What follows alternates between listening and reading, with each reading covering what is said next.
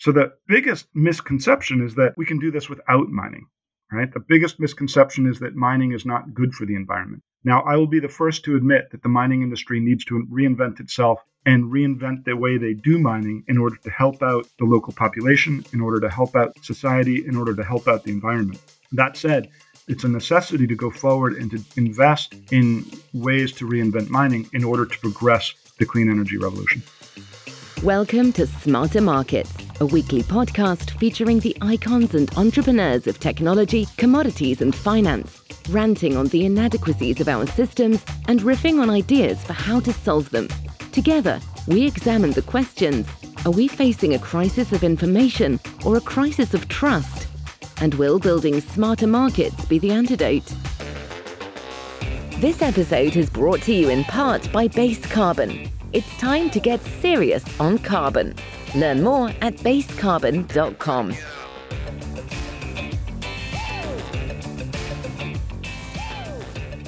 Welcome back to Carbon Frontiers on Smarter Markets. I'm Dave Greely, Chief Economist at Abex Technologies. Our guest today is John Dowd. John is the CEO of GoGreen Investments, a special purpose acquisition company helping private companies working on solutions to climate change raise funding on Wall Street. Before joining GoGreen, John managed multi-billion-dollar portfolios at Fidelity Investments and co-led the Fidelity Energy Research Team.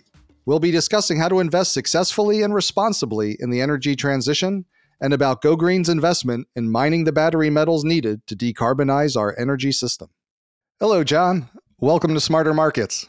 Thank you. Great to be here. Well, it's a real pleasure to talk with you today. A lot of what we've talked about on this series is about how critical it is to find ways to move investment dollars to high-quality projects that push the energy transition forward and address the problem of climate change. And I've been looking forward to talking with you about your approach to this at GoGreen. GoGreen Investments was created to help private companies working on solutions to climate change raise funding on Wall Street. And so I was hoping to start off today to get your sense of what are the big obstacles you see facing these companies as they seek funding, and how are you looking to help them? So I think there are a couple of big problems. The first is finding something that you're able to fund that is not easy to fund, right? Yeah. Important is that it not be too crowded. You don't want to be the 10th company in a space to go public and try and raise money. And ironically, if it's easy to raise money for a space, you probably don't want to be putting money there. So it's a beautiful challenge, right? How do you find a company that is doing something that is absolutely necessary that Wall Street just doesn't quite appreciate yet?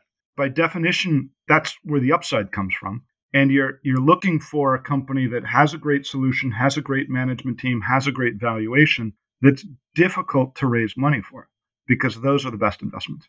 That's what you're looking for.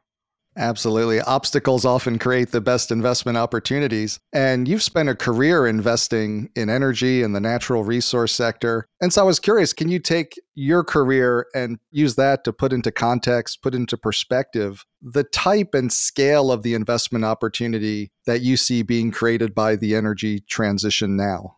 I think it's bigger than anything I've been a part of so far. The different investment banks have come out with estimates that are in the $1 trillion range. What society is trying to do is epic. It's transformative. And we're trying to do it in a very, very quick timetable. So it's difficult to overstate the magnitude of work and investment and energy and effort that needs to go into this. I've been through a lot of different energy cycles and economic cycles and commodity cycles. And for most of those, we were trying to add supply and we were trying to do more of something that we'd done before. Now we're trying to add supply in a space where we haven't actually done it before. Society hasn't built, to my knowledge, it hasn't built a town fully powered by solar and wind. We haven't found, if you ignore or if you move away from hydro as a storage solution, we haven't found an economic storage solution that's capable of providing and storing the energy for an entire town to survive through periods of intermittency with wind and solar. Yet we're trying to do this for the entire world, right? So this is no small feat. This is a laudable goal. We all understand the risks of climate change. to our countries, to our way of life, to society. How we're going to fix this is not yet in stone. So that's the challenge, right? This takes a massive refocus of everybody to conserving energy, to producing energy in a cleaner manner, to storing energy. It's a wholesale shift. This is not similar to the 70s or 80s when it was simply a question of doing more of something that you knew how to do. We need to do more of something that we actually haven't figured out how to do yet. And that's a big one. That is, and that's getting back to your first comment. It's probably one of the things that people really don't understand about what's trying to be attempted. And I'm curious, as you talk with potential investors or people in your life, what do you see as some of the things that people just don't understand about the energy transition that's probably creating some of these opportunities? What are some of the things that, maybe the Wall Street just doesn't get yet? So the biggest directly feeds into what we're trying to do. I think broadly speaking, everybody is for wind, everybody is for solar, everybody is for batteries. And there seems to be a little bit of a misconception as to where batteries come from. And mining has had a very, very difficult history, a very, very challenging history, and made a lot of mistakes. That said, every battery in the world is made out of something that we mine. I was reading some research from Goldman Sachs, and they show that the most over-owned group from ESG funds is clean energy. And one of the most under-owned groups is mining. So the biggest misconception is that we can do this without mining, right? The biggest misconception is that mining is not good for the environment. Now, I will be the first to admit that the mining industry needs to reinvent itself and reinvent the way they do mining in order to help out the local population, in order to help out society, in order to help out the environment. That said, it's a necessity to go forward and to invest in ways to reinvent mining in order to progress the clean energy revolution. That's my opinion. Yeah, and I want to come back and talk about that in some detail with you. But when you bring up battery metals, we've talked about this on the podcast before, and it's certainly in commodities a time-tested investment strategy to, own the bottleneck in the system. And when you look at the projected demand for batteries as part of the electrification relative to the supply, it certainly looks like a bottleneck. I'm curious, do you see that as one of the big bottlenecks in the system? And are there others that you think are equal in scope? That's the biggest we found. The fact that Wall Street has raised over $100 billion for electric vehicles and batteries. And yet the amount of capital raised for clean mining has been negligible. That's a huge bottleneck, right? And this isn't a forecast of demand growth. This is what we're seeing. That's solid. That's in stone. What we aren't seeing is a comparable amount of investment in the mining space to address it. When I look at where the investment is taking place, it's not necessarily in the cleanest jurisdictions. When we were doing due diligence on Lifezone, we timed our first trip to coincide with that of a battery metals purchasing team that was also on the ground visiting the asset in Tanzania. And what they told us is that they can consume all the nickel they want from Indonesia, but if they do that, they use up their entire CO2 budget per car. And to me, that's a profound statement. It means that they need to find cleaner sources of mining. It means that they are willing to pay for cleaner sources of mining. To me, suggests that the product the automobile industry has is no longer a car, but it's a clean, environmentally palatable solution to transportation. And that's new, right? That's a complete transformation. And I just wanted to ask you one more question on this, because it's not complicated mathematics to see that supply and demand aren't lining up on these things, but the cognitive dissonance of the batteries we need relative to the minerals we're producing to create them, it's still there. And I'm curious, when you talk with the people, the car makers, when you talk with the miners, do they see the problem and do they just not know how to address it? I think they're getting there. I don't think they're stating it as a problem. We were at the BMO Metals and Mining Conference this year, and what I heard is that the prior year there was one auto company who showed up, and this year there were 15 auto companies that showed up. It's very interesting to see the auto industry as the client at a metals and mining industry. I expected tons of people from Wall Street and people I knew, and they were there, but we were also seeing numerous auto companies show up for the first time.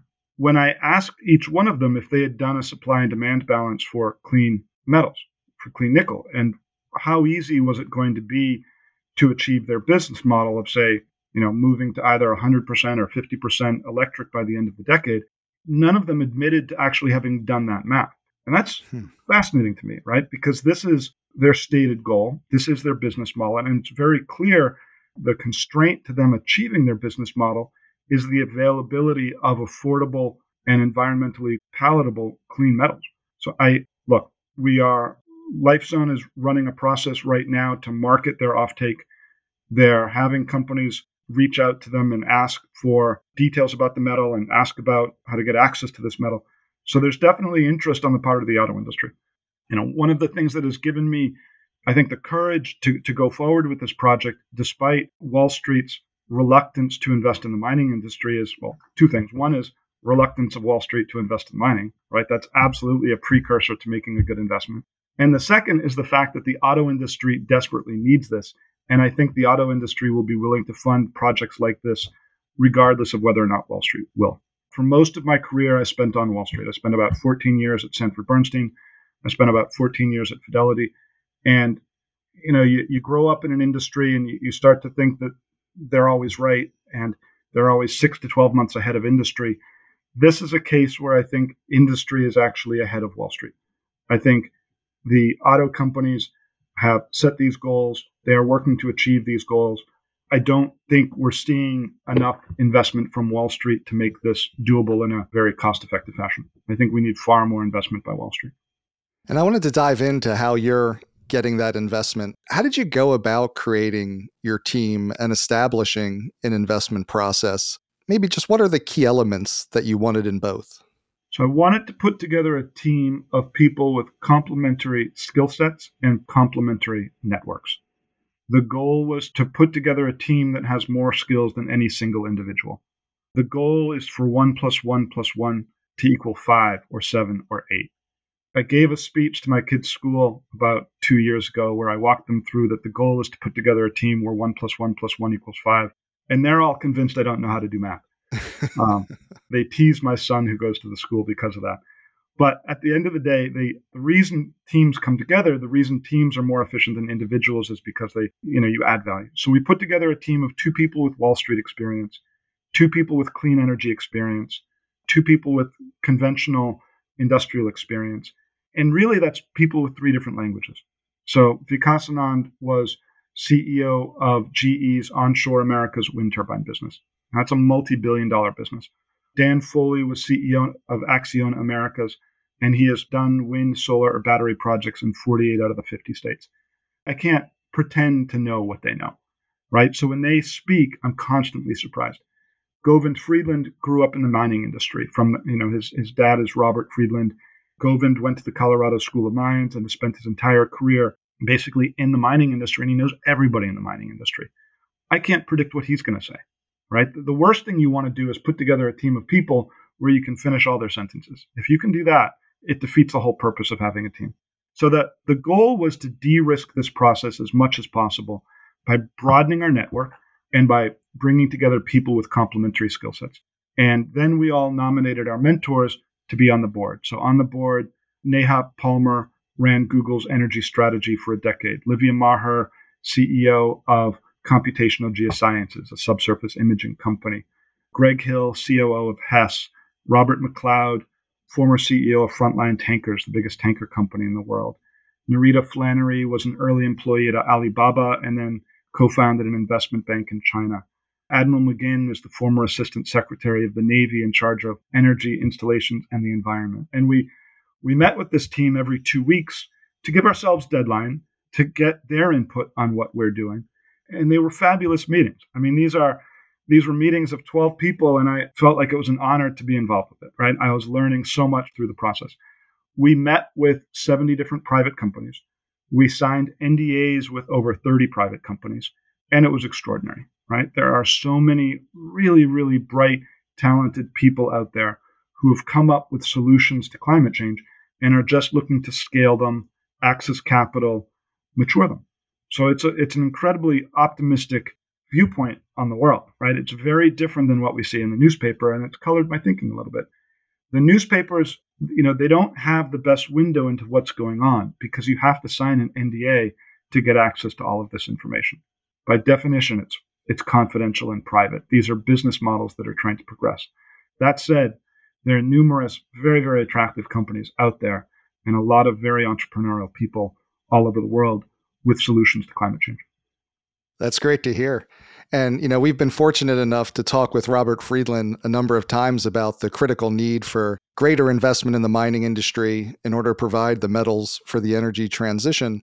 And when you look at these opportunities, these solutions in need of funding, I'd love to talk a bit about the specific project you're working on right now for producing nickel sulfide in a cleaner way with a mine that you're working on. And I'm curious, of all the opportunities out there, what focused you on this investment?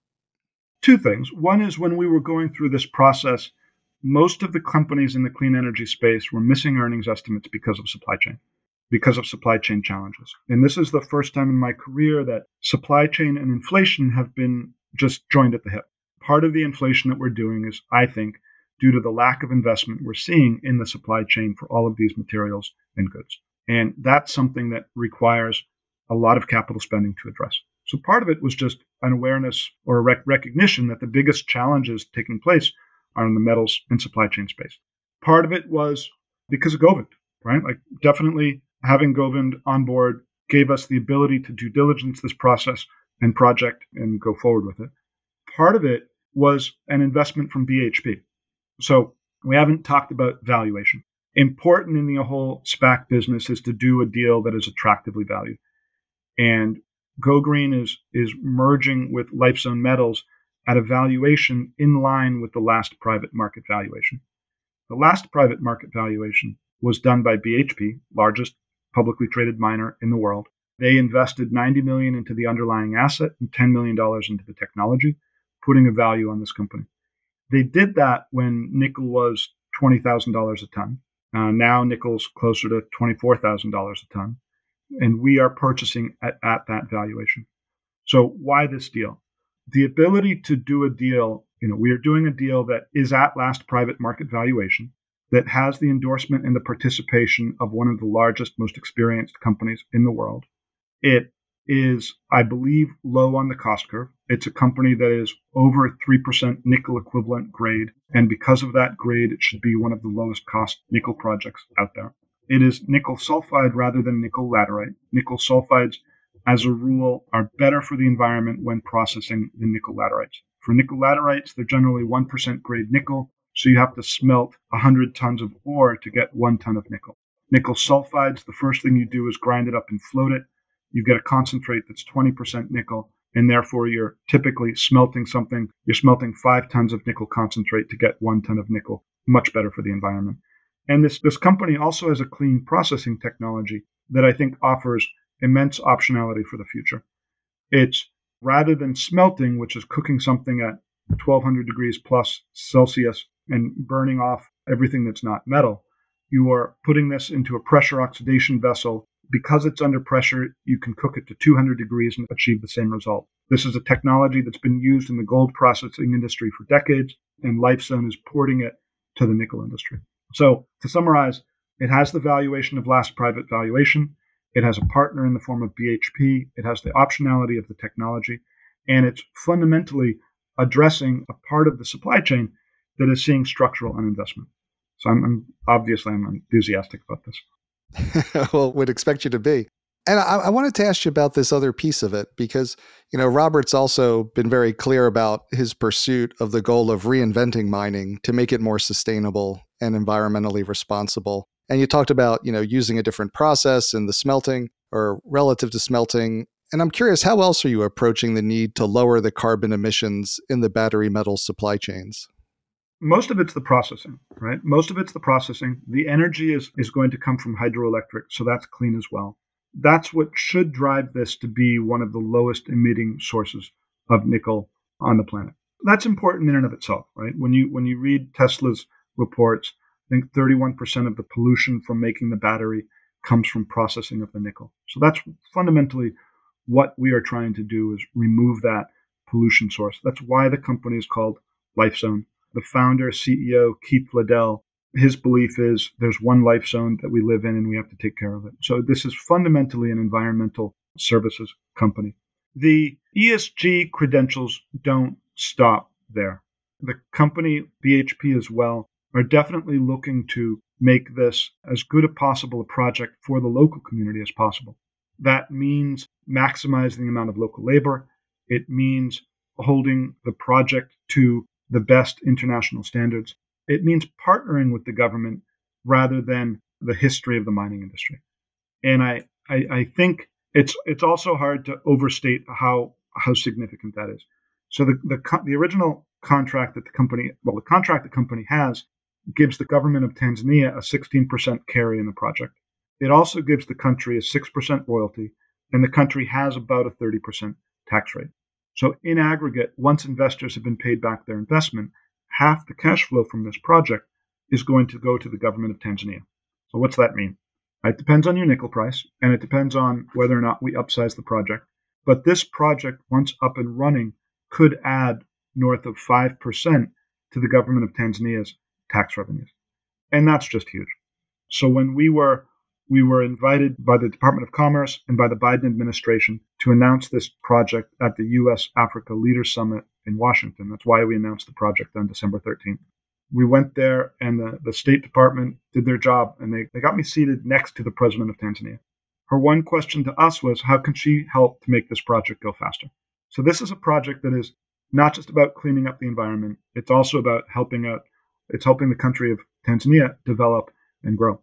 It's already one of the fastest growing countries in Africa from a GDP point of view. It already has one of the best credit ratings in Africa. It's a country that is open for business. So it's been a pleasure working with them and meeting with them. And I wanted to ask you a little bit more about working with the government in Tanzania, because it's so important that as we decarbonize the energy supply chain, we don't do it at the cost of harming the local environment or irresponsible development in countries. And what would you recommend to others looking to mine or work in natural resources in places like Tanzania? Like, what do you find is the key to a good partnership with the government? I mean, I think the key is making it a partnership, right? It's making sure they have an economic interest, a substantial economic interest, making sure there's very, very good communication between the project team and the government, making sure you're all aligned, right? I think it's like any good partnership. It comes down to communication and sharing. So I think this team that is in place running the project, where you're combining the entrepreneurs from LifeZone with the experienced team from BHP and the team that's responsible to the local society in the form of the government of Tanzania, I think it's a perfect balance and a perfect mix. That's terrific. And I wanted to go back to earlier in the conversation, you mentioned how with the ESG ratings, what you'll often see is batteries at the top, mining at the bottom. But as you're doing this more sustainable mining, environmentally responsible, partnering with local governments, are you seeing Wall Street recognize those efforts to be more responsible, both socially and environmentally? I think there's a small group of investors who is very aware of the bottlenecks to the energy transition and where they lie. They're looking for a low-cost way to play a theme. They're not looking to pay the valuations that some of the publicly traded companies have.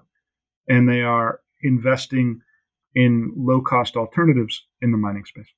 I don't think the space is really getting the ESG accolades that it deserves. ESG as an investment style has gone through different permutations. It's been fundamentally challenging because it's subjective. Well, that's one problem. The second problem is that E and S are often anti-correlated. Things that are good for the environment tend to be expensive and therefore bad for the most impoverished rung of society.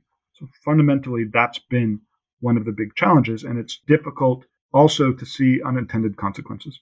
What are the unintended consequences of stopping drilling in the United States for oil, or putting roadblocks to drilling for oil in the United States? The unintended consequences for that are encouraging drilling in Venezuela, Iran, and Russia, three places where I do not believe they do a better job for the environment when they're drilling for oil. So there are different challenges. ESG as an investment strategy is evolving and maturing and going through growing pains. It's a laudable goal, but it's a challenge. What is nice about this project is that it's an environmental solution that should be cheaper than the alternative. Because we are processing the ore, the concentrate, under pressure, we don't need as high a temperature. Because it's not as high a temperature, we could have 70-80% less energy consumption, and that makes it greener. So not every green solution requires a green premium. This is a situation where the E and the S are not anti-correlated, which is nice. Sounds like a win. I wanted to ask you, maybe with the need to protect business models, this is a bad question, but I was curious what you could tell us about the opportunities and investments you're looking towards next. And potentially, what have you learned with your initial investment that you'll carry with you going forward? What I learned from this investment is, it's what I learned from Fidelity, which is fundamentally investing with strong management team is the way to go. I've been working with this management team for about a year now, working on this deal, and I have absolutely the utmost respect for the management team. They are tireless, right? They just keep moving forward in spite of market volatility, nickel price volatility. Business is challenging, and they find a way to just move forward and move forward and move forward. They have kept their eye on the goal the entire time and have dogmatically pushed it forward, and I think that's commendable. In terms of other opportunities, there are lots, right? There are a lot of companies that we met with, that we did due diligence on, that maybe they weren't quite ready to go public. Maybe they hadn't fully de-risked the technology. Maybe they hadn't achieved the scale of cash flow necessary to move forward. They're out there. There's a fundamental need for more capital to be going into this space. Wall Street hates spending money. Wall Street loves positive free cash flow. That's a challenge, right? It's by definition a challenge. How do you get companies that don't have cash flow funded? And yet, society needs more money to be invested in moving the supply chain out of China. Society needs more money to be spent cleaning up dirty industries, and society needs more money to be spent eradicating bottlenecks to supply chains for clean energy. So we need a lot more money to be spent. And the challenge is that Wall Street's a little bit more conservative and prefers companies that are already delivering cash flow and self-sufficient and self-funding. If that's the constraint, we're going to add a decade or two to the energy transition. And that's fundamentally bad for the environment. So I think it's very important that we as a society figure out how to fund these companies and fund these projects as quickly as possible. Obviously, we want them de-risked as much as possible. We need to have teams of people who are capable of doing the due diligence and de-risking the projects, who are putting their own capital behind it, who are moving forward and bringing these companies to Wall Street. So that's basically what we're trying to do.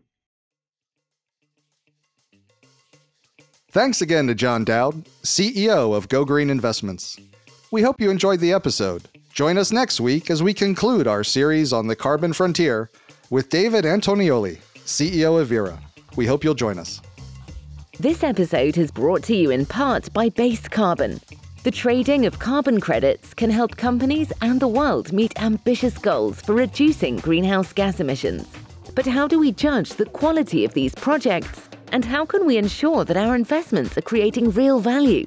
At Base Carbon, we're focused on financing and facilitating the transition to net zero through trusted and transparent partners.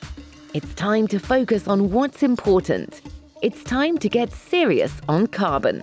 Learn more at basecarbon.com.